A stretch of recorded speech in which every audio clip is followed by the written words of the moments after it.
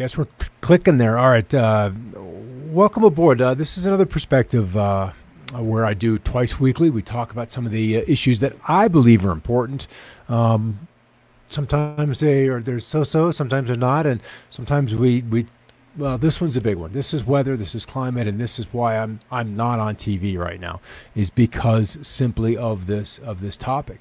I came across some information, and there was a narrative in place, and I began to question it, and that was going to be the end of the professional part of my career. So sometimes you just have to walk away from those things when your services aren't needed. But weather is so important. Climate is so important, because without it, we don't eat. Everything survives, everything lives, everything dies or it thrives, depending on the health of weather, of the climate, of the environment.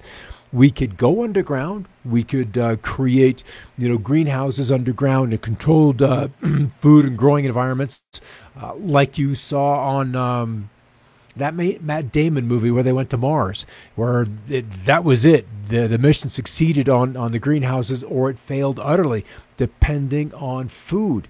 And that's almost where we are right now. So I kind of want to get into this. I assembled a bunch of data, and as I put the show together, I realized that, oh my God, there's no way. There is absolutely no way I'm going to be able to get to it all.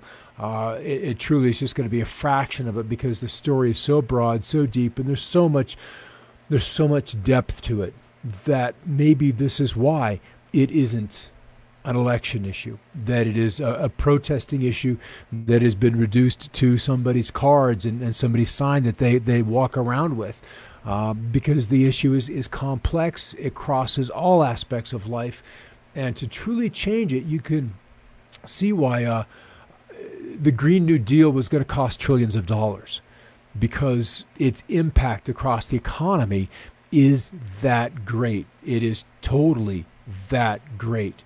And how we address this, not in our kids' lifetimes, but in the next decade. In the next decade. And I've been kind of part of the anti, just because I come from and have recognized other aspects going on in the sky. The story that the government tells us isn't necessarily the whole story, but there are solutions to this that are much, much cheaper than just that. So let's come over here and begin this. I have to play back part of what we were doing last week, and maybe I can get this to share, maybe it won't. Maybe let's start here. Yes, application window. There we are, and let's go to it. All right, is the climate crisis one of heat or cold? That's the question. And the agenda is for warming. That honestly is the comfortable answer.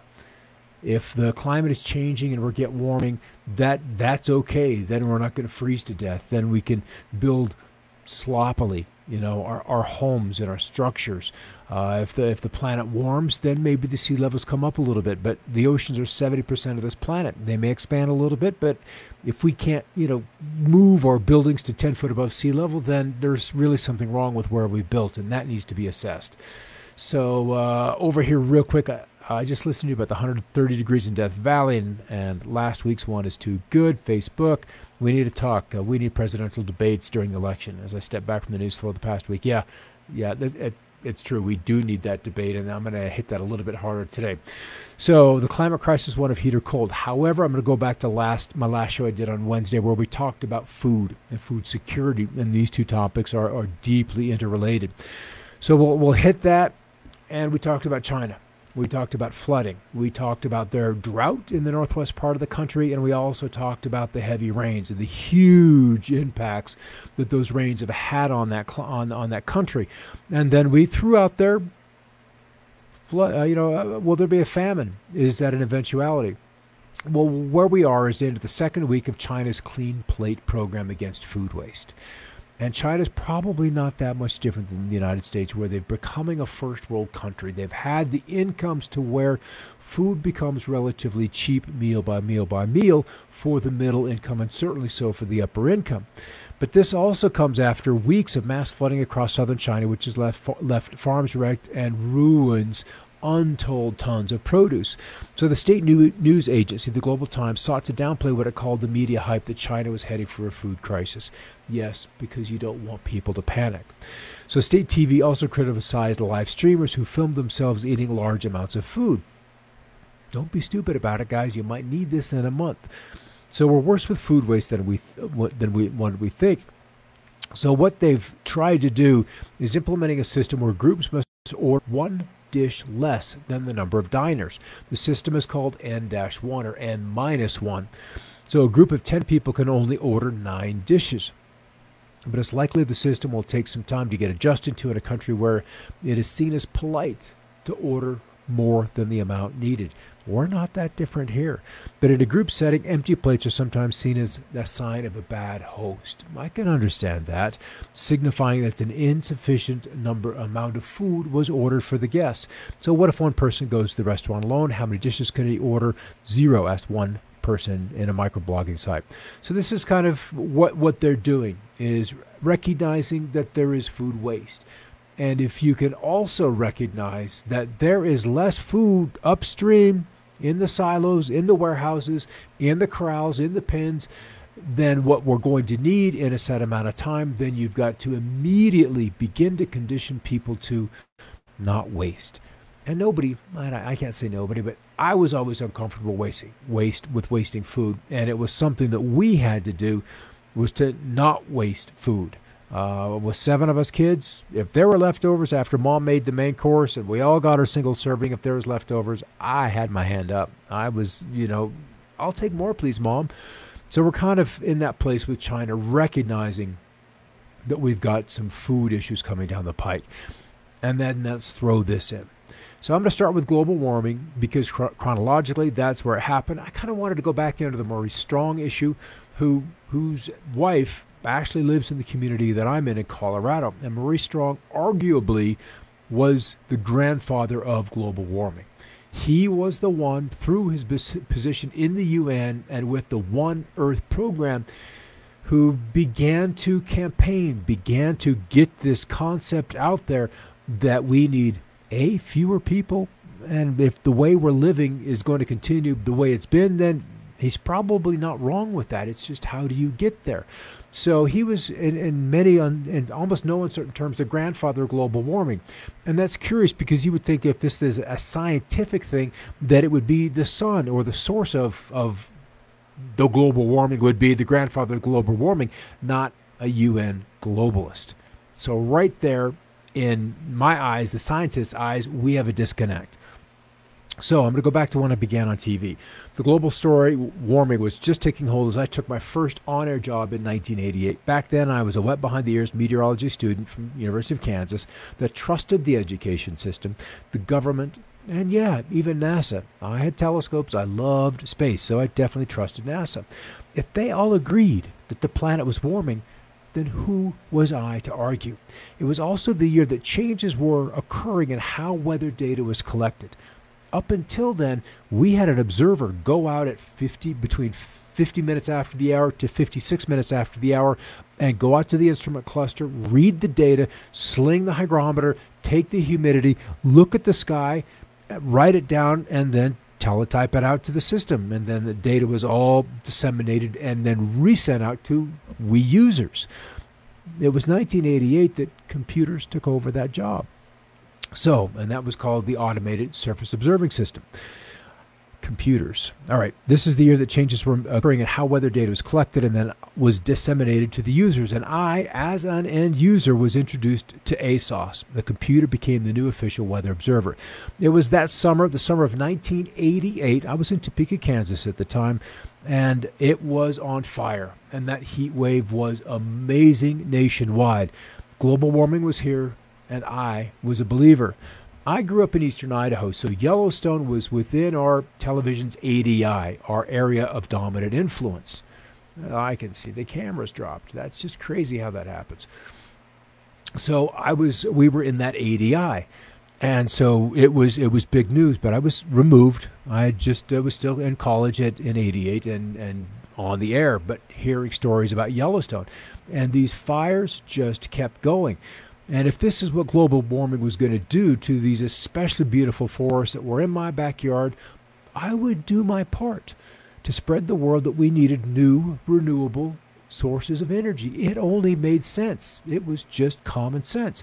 And in the wake of the fires, we got to September and October, and you looked at what happened to Yellowstone. Nearly a third of that national park was burned. Now, we had been fighting fires aggressively for decades, and so the buildup, the firewood load was intense. And without man, the thing would have burned, and it would have created a fire break from one side where the fire didn't touch to the other. And we're dealing with that in Colorado now. Even as I look out across the San Luis Valley, it is hazy, it is smoky because we have major fires underway. So after that summer of '88, I was a good soldier for the cause. I spoke to many, many classes about weather, my job, television, and of course the greatest challenge ahead of us, global warming. Oil and pollution is the bad guy, and if we could just end our dependence on oil, all would end well. But how would we get there? And then a funny thing happened as I was researching energy. For some reason inside of me, I always knew that there was an energy crisis coming. And honestly, that's what was driving me into the zones of research that I eventually ended up into was energy. So a funny thing happened as I was researching this in 1999. I had discovered free energy, Nikola Tesla, and thank you, the internet, at that point in time. And energy from the vacuum, as another physicist called it. That Nikola Tesla had already a century ago solved the world's energy problems that were now being blamed on a scarce, an unreliable resource, a polluting resource, an expensive resource called oil. And that the burning of this oil was causing our weather problems. So which scenario is right? If we have had for a century solutions to our energy problem and are still tormenting the population over oil, then what's the problem? So I asked myself, if we already have these solutions to our energy and climate problems, why aren't we or haven't we retooled the global economy to leverage this clean, limitless, distributed solution? And then who would benefit from the secrecy? And in some ways, this green movement is a gift because it's pressing the issue. But what they're not seeing is that the solution has been in front of us for decades. It's a cheap solution. A cheap solution rather than solar and wind. You put up solar and wind to do that in Western Canada and they deal with clouds in December, in January. You end up under an Arctic high pressure. The wind is nearly still. The nighttime lows are minus 40 Celsius. There isn't enough energy in the grid to support a small community, let alone towns like Edmonton or Alberta or Lethbridge or Whitehorse. It just isn't possible. And so this is a red herring of the first order. So what I came across was this man's information. Lieutenant Colonel Thomas Bearden, he was Army intelligence. And inside this cup, this space, is enough energy to boil all of the oceans of the world. This is a fact and well known to the scientific community and was, for example, a favorite quote of Nobel Prize winning physicist Richard Feynman. The 2 Nobel Prizes were awarded in 1957 to Li and Yang for substantiating the extraction process for this energy.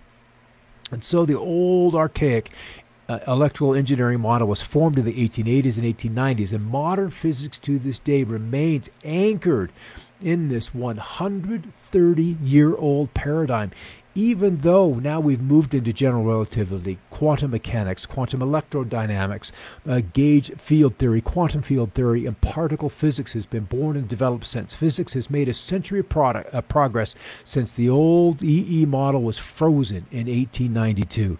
Modern physics assures us that the vacuum space-time continuum has enormous energy and that it continually interacts with every charge in the circuit in a system in the universe, continually exchanging enormous, even mind-boggling energy with it. And indeed, those forces of all of our systems are produced by this interaction. So how do we get this energy? How do we change our systems so that we can tap this power? So how did this relate to weather? How did this relate to where I was? I would see on the radar screens flashes.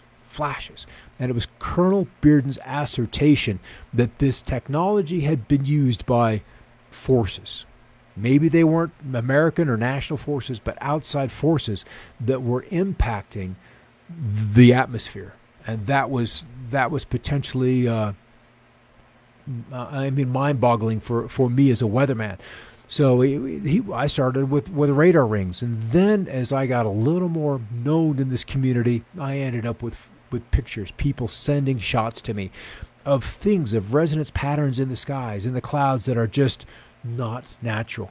Remember, in meteorology, to get through school, you've got to study fluid dynamics. If you look at a stream or the ocean, you're dealing with fluid dynamics, but you're also looking at waves impacting on top. And those waves are formed by interactions of forces, by islands, by coastlines, by mounds below. Those things cause a reaction, a bounce back, some kind of a wave. And so as we moved into 2005, I began to also see this technology slowly leaking into the public's consciousness. How can you have lasers, truly coherent lasers, being able to come from some platform above the clouds, through the clouds, and then landing in the ocean? So we're dealing with some kind of technology that, quite frankly, is amazing. But we're still dealing with this global warming issue because I'm still on the news and still going to schools, but I can't talk about this other aspect of free energy that could be being used in front of our eyes. So I continued to tell this tale that goes down something like this. The CO2, an invisible gas, gets into the atmosphere, and by natural forms, by humans burning hydrocarbons. In fact, more CO2 is created by nature and the planet than by all of the petroleum we're burning today. Imagine that. And this CO2 then establishes a layer of reflection that bounces the heat back to the Earth's surface. This story is presented to us as being the greenhouse effect. Now, if we look at the actual potential of carbon dioxide, it rates as the lowest number on the scale of a 1. Methane 25 times more powerful, and the nitrous oxide is nearly off the charts at nearly 300. But we still have this issue of CO2 climbing, and you can see this zigzag type of pattern. There's far more land in the northern hemisphere, and when it greens, the plants, the leaves come out, the plants grow, the weeds come up, and they sequester carbon dioxide. It is their oxygen to you and I. It's their nutrients. If you take the CO2 level down below about 200, maybe even 250, then the whole of the plant kingdom just begins to wither away. So that's what's happening with the carbon dioxide. There's just been this relentless march upward. This only goes back to 1960, so barely 60 years, and we're crossing probably about 420 where we are right now. But if we look back through time, we can see that we are way low on this scale, that at times millions, even hundreds of millions of years ago, that CO2 was 10, 20 times higher than it is today. And that at each peak, there's a drop-off. At each peak, there's an extinction level event, and it drops off. So something breaks the plant-animal cycle that results in CO2 crashing down. Is that related with temperature?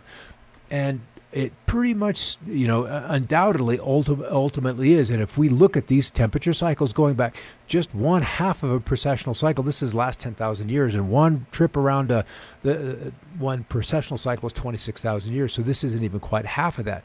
You can see after every peak, there is an abrupt and rapid drop.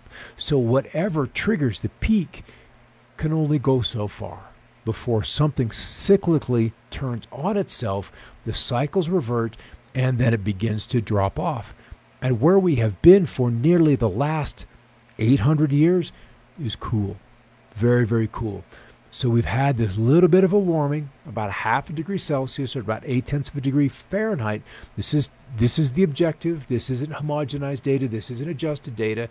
This is just straight ice core readings. And granted, Greenland represents just the northern hemisphere, but we have that core data for the southern hemisphere. So back to the headline.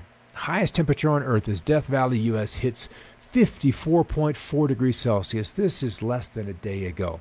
So that is 130 degrees, which had broken, if I'm not mistaken, the old record by about 4 degrees Fahrenheit. And that's not insignificant. However, so what could be the highest temperature ever reliably recorded on Earth, 130 Fahrenheit, may have been reached in Death Valley, California. The reading is still being verified by the U.S. National Weather Service, and it comes amid a heat wave along the West Coast, where temperatures are forecast to be just as warm as they have been. It says warmer. We'll see what happens. So before this, the highest temperature reliably recorded on Earth was 129.2, or 54 Celsius, also back in Death Valley in 2013. A higher reading of 134, and this is the one that's been in the record books for such a long time, or 56.6 Celsius, a century earlier, I believe it was 1913, also in Death Valley, is disputed. It is believed by some modern weather observers to have been erroneous, along with several other searing temperatures recorded that particular summer. So the heat wave goes on, and according to a 2016 analysis from weather historian Christopher Burt, other temperatures in the region recorded in 1913 just do not corroborate the Death Valley reading. And then we have issues with instrumentation. Back then it was alcohol and glass thermometers, and there's nothing wrong with those. And indeed, the weather station in Death Valley had been the old, same as it ever was, of a glass alcohol thermometer inside a white box till about 1999. And then they went to the new ASOS, the new electrical system, where you can see the reading, the digital reading inside your observing station or inside the airport. Most of these are all at airports now. And then we converted. We went back, and maybe there's still some question as to whether they were angling for this record temperature by going into older readings.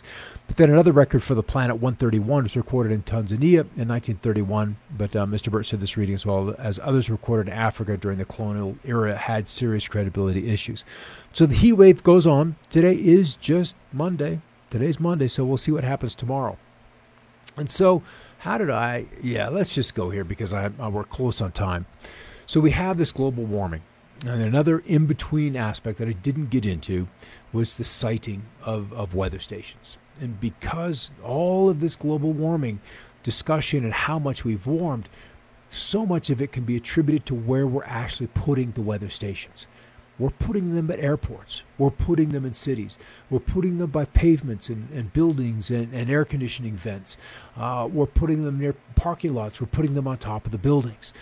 So what had been a very, very strict, regimented protocol for where we site these weather stations has been completely thrown away. And that alone is responsible for nearly 2 degrees Celsius or 3.8, 3.6 degrees Fahrenheit of the warming. It's just bad data. And across the United States, 80+%, the number is closer to 86, and this was only up into 2012. We're still doing research where there's a team of people that goes out and checks on these installations to see if they were done correctly, if they were done to standard. What would be the point of you taking a thermometer, putting it in your mouth, or reading it on your forehead if the sensor inside was already biased 3 degrees warm? So you hit your forehead, it reads 101.5 when your internal temperature should be 98.6. You would say, I have a low-grade fever. You're sick. And if we're doing this with the planet, with these sited weather stations that are biased 2 to 3 degrees out of the gate, then they're already biased and saying the planet or the climate system is sick. So if you're bringing in this bad data, running it through these climate models, then there's a quote, there's a term, it's called garbage in, garbage out. And that's kind of where we are. So Dr. Judith Curry, and she has promised me, I promise she has taken a lot of grief. Dr. Judith Curry is a former chair of School of Earth and Atmospheric Sciences at Georgia Institute of Technology. She used to be on board with the anthropogenic global warming agenda, but after November 2009 ClimateGate scandal, that's a whole nother show, where there's a trove of emails that was released between these different institutes, most of them, if not all of them, receiving government money to do the climate research. And they were, even at 2009, how to hide the decline in temperature. How do we adjust the 1930s or the 1950s or the medieval warm period? How do we make that data look colder so that it looks warmer today? So if you could play with the data before you release a press release, before you get published, if you massage the data, Who would want to have an accountant that can massage your data? Because at some point in time, you're going to go, you write a check on that account that you believe has more in it than it does, and it doesn't clear. So this is the thing, and this is the curiousness with science. If you could buy politicians, who says you can't buy scientists? And that's kind of where she ended up realizing there were problems. So no one questions that surface temperatures have increased since 1880, as we just came out of the last deep cold spell. However, there's considerable uncertainty and disagreement about the most consequential issues, whether the warming has been dominated by human causes versus natural variability, and how much the planet will warm in the 21st century. We've been misled in our quest to understand climate change by not paying sufficient attention to natural causes of climate variability. And if we begin to look at the sun, if we begin to look at oscillations in the ocean currents, we will begin to see and understand where we are in this great cycle. And it takes a brave person, a very brave person, to come forward and address these issues. And they, more often than not, as we're seeing with doctors and nurses these days that tell the truth about the current medical issues, they lose their employment. There is a cost for these people to pay to tell the truth. And that is what is most unfortunate in my eyes. So a poll of American results in the last, I think this was 2 years ago. How likely is it that some scientists have falsified global warming research? And there's your scale. So between somewhat or very likely, we're at 2/3, even though consensus tells us that 97% of the scientists have agreed. Thing is, there's a large contingent of those scientists, upwards of 75%, that are not even in the climatology or meteorology fields of business. They're physicists. They're this, they're that. They're medical scientists, and then they're being asked to opine on the relevance of global warming. And this, I just came across one of those stories. And I'm like, yes, this is it. You want to help the environment, and the elephant in the room is geoengineering, because just look at the trails in the sky that smear on out and become cloud cover. If we're truly to know what is happening with the planet, we have got to site, meaning locate, our thermometers and these weather stations in appropriate locations. If we're to properly understand where the climate is, we need to know what these aircraft are doing with cloud cover, because this is not natural. And as we saw in the 3 days after 9/11, where air traffic was stopped, a full stop across the United States, the distance between the low temperature in the morning and that afternoon high temperature widened by 3 degrees Fahrenheit. And the transparency of the atmosphere cleared up amazingly. So we have the global warming protesters, strikers, whatever you want to call them, those that are aware of this and are vocal about it, talking about carbon. This isn't, well, it is and it isn't carbon, but most likely it's just water vapor and the other materials that are in there, the oxides, the nitrates, the iodides of silver, aluminum, barium, strontium, and other elements that we find in the water samples. That's out there, you're breathing it, and you've got nanoparticles in your system from this. But it's this cloud cover and the engineering that is playing with the weather. And if you don't know what's happening with that, then how can you know what's happening with the climate? We don't have a baseline to understand where we truly are unless you're highly briefed, highly classified, and a part of these operations. So back to Yellowstone. So this past summer, this was 2018, was the 30th anniversary of those Yellowstone fires. Massive blazes that affect 1.2 million acres in and around Yellowstone Park. Their size and severity surprised scientists, managers, and the public, and it obviously received heavy media coverage. Many news reports proclaimed that Yellowstone was destroyed, but nothing was further from the truth. I was there during the fires and returned that fall to view the aftermath. Burned forests extended for miles with blackened tree trunks, creating a stark and seemingly desolate landscape.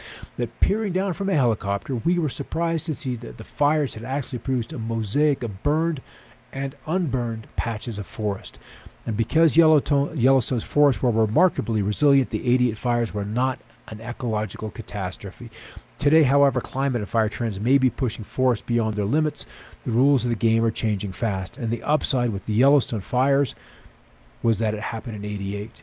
where Colorado is today and the amount of wood and timber, Utah and Wyoming likely the same, and maybe even now parts of Yellowstone and central Idaho because of the timber, and we're 30 years farther down the road because we haven't had appropriate fires to clean things out. So, since the fires, and because the CO2 continues to climb step by step by step, year after year after year, more and more of it in the atmosphere, as I'm breathing, as I'm talking to you, it is coming out of my breath. It's coming off the skin. More and more CO2 goes in. So am I a pollutant? Or am I just nourishing the plants that are just outside the front and back doors? Nourishing the plants that are in the front room of the house? Are they soaking this up? So from a quarter to half of the Earth's vegetated lands have shown significant greening over the last 35 years, largely due to the rising levels of atmospheric carbon dioxide. This according to a new study published in the journal Nature, Nature Climate Change on April 25. So we're recognizing that CO2 does have its side benefits because it is crucial to the life cycle of plants, and that is the beauty of it. And especially in places like that cusp right where the desertification begins to turn into jungle in Central and Northern Africa, in Central Africa, where that explosive plant growth, you throw a little water on it and it just grows. So how do we solve this issue? How do we recognize what is the new problem? What are we facing in the years ahead? Do we go back and do we examine the sun? Do we look at solar cycles and recognize the Dalton minimum back in the late 1700s resulted in very chilly temperatures, localized famine in Europe and the States because of a solar minimum?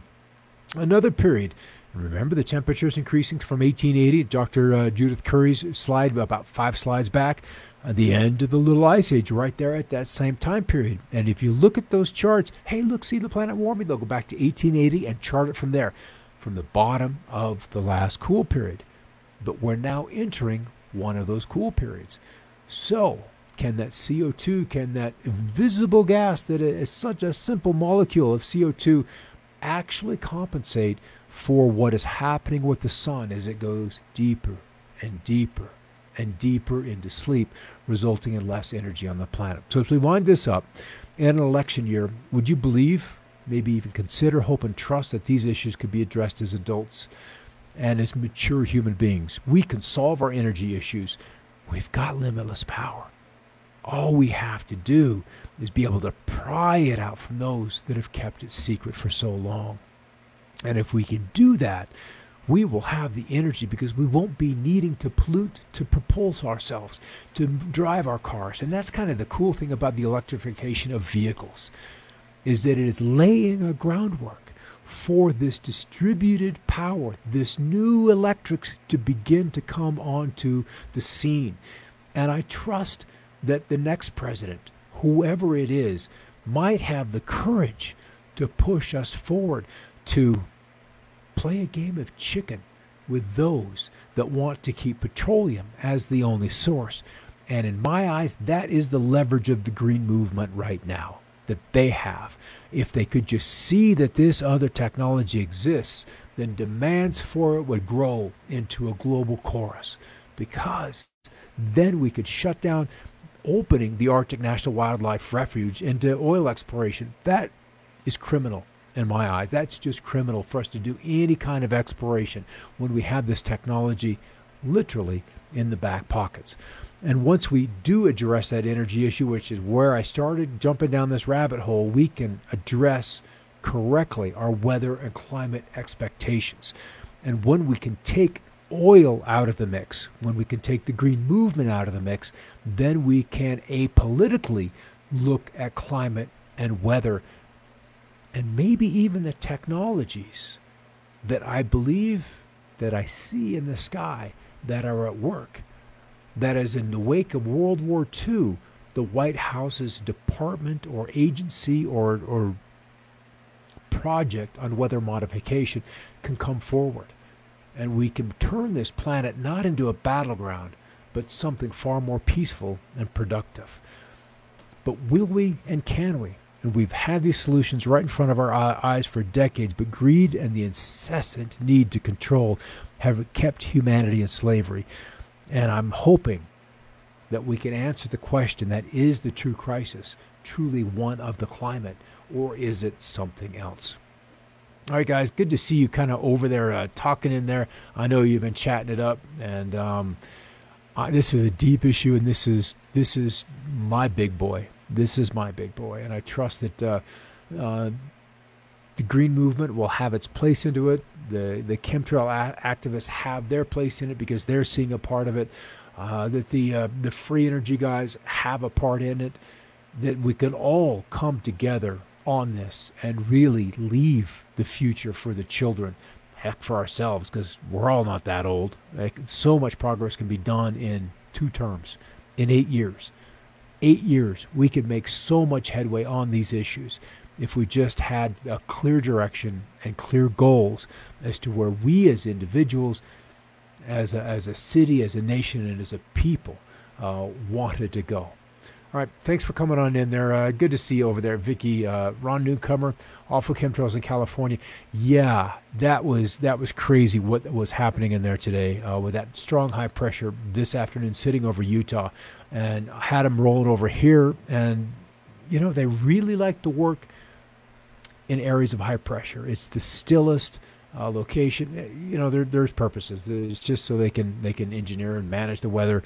And I'd really like to see another couple of whistleblowers come forward and share with us what they know, because it would put some pieces together of how it all works. All right, guys, thanks for stopping in. We'll see what we hit on Wednesday. I'm not quite sure. There's so much else in this that I assemble all the information, and then as I throw it into the slideshow, I try to come up with the proper narrative. But as I got closer to showtime, I just realized that I can't go here. I don't have time for this. I can't do this. Let's just kind of hit these big themes, and we'll hit siting. The geoengineering part is big because once you see the pictures and once you understand what's happening, you'll wonder, why doesn't everyone see it? And as I first jumped in this in 2004 and 5, I thought at 10 years most, it would just be understood, because once you see the patterns and what should and shouldn't happen up there, that it couldn't be denied, especially by those who claim to know what's happening weather-wise. All right, Steve, hey, thanks for coming in there. And Tracy, your perspective, and Subo, great show. I know we can come together. I know we can. It's just our nature. It's our nature to want to cooperate, to accomplish. It just feels good. And, and the soul, the core part of us just wants to give. And we give by sharing. And we share all of our parts together and our skills. I know that this can be done before I have to check out of here. All right, guys, I'll see you on Wednesday. Have a great night.